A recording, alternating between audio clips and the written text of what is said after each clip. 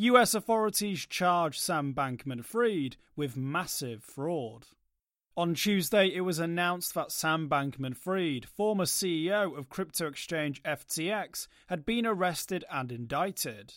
Various fraud and money laundering charges filed against him by 3 US authorities provide new insight into how he operated. The Securities and Exchange Commission states in its complaint, quote, Bankman-Fried was orchestrating a massive years-long fraud, diverting billions of dollars of the trading platform's customer funds for his own personal benefit and to help grow his crypto empire, end quote. Meanwhile, the Commodity and Futures Trading Commission says it siphoned customer funds for its own use.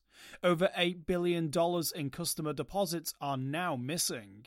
The Southern District of New York has indicted Bankman-Fried on 8 charges relating to wire fraud on customers and conspiracy to commit money laundering. Top regulators hit Bankman-Fried with fraud charges. The Securities and Exchange Commission alleges that Bankman-Fried sold fraudulent securities. The 30-year-old hid the extent of FTX's relationship with his crypto trading firm Alameda Research from investors. They say they were under the impression FTX had the right measures in place to protect customer funds. Alameda allegedly had unlimited ability to take positions, in the end misappropriating billions. In May, it's claimed multiple lenders called in loans that were extended to Alameda. It was unable to meet those loans. It had, quote, already taken billions of dollars of FTX customer assets. When these loans were called, the document reads, quote, Bankman-Fried directed FTX to divert billions more in customer assets to Alameda, end quote.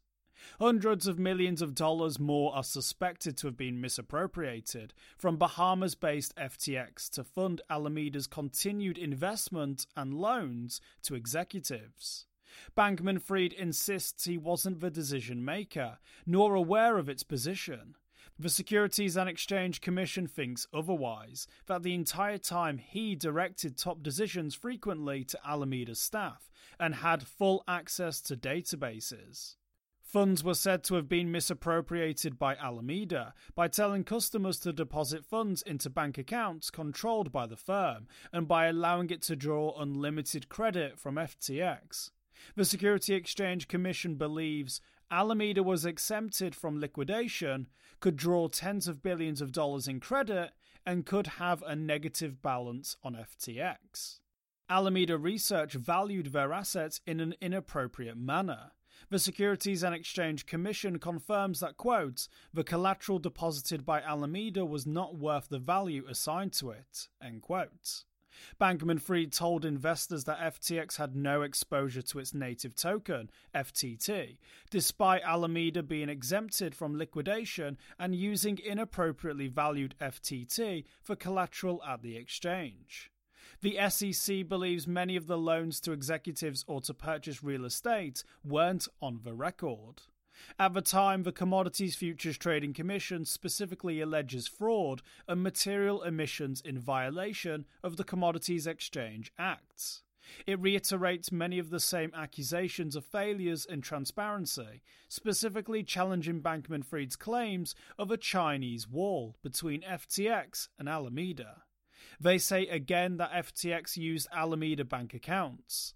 North Dimension, an Alameda subsidiary which was used for banking, quote, deliberately did not have a name that was readily identifiable with Alameda, end quote. It relied on what Sam Bankman-Fried called the weird Korean account, said to be secretly controlled by Alameda. They also reiterate that the trading firm was exempted from risk management and was given right-of-way on FTX systems, allowing its orders to process faster than regular users.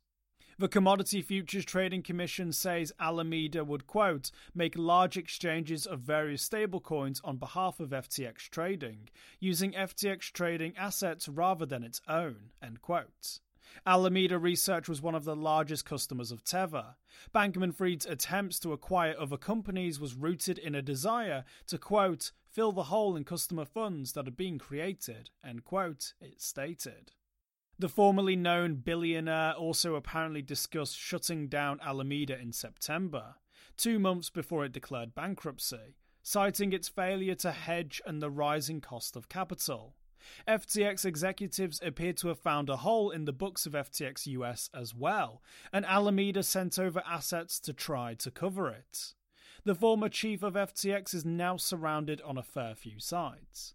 It's been a month since things fell apart, weathering the storm in his Bahamas penthouse. Stateside, the House and Senate are still meeting regularly to decide on a legislative and regulatory response to the collapse.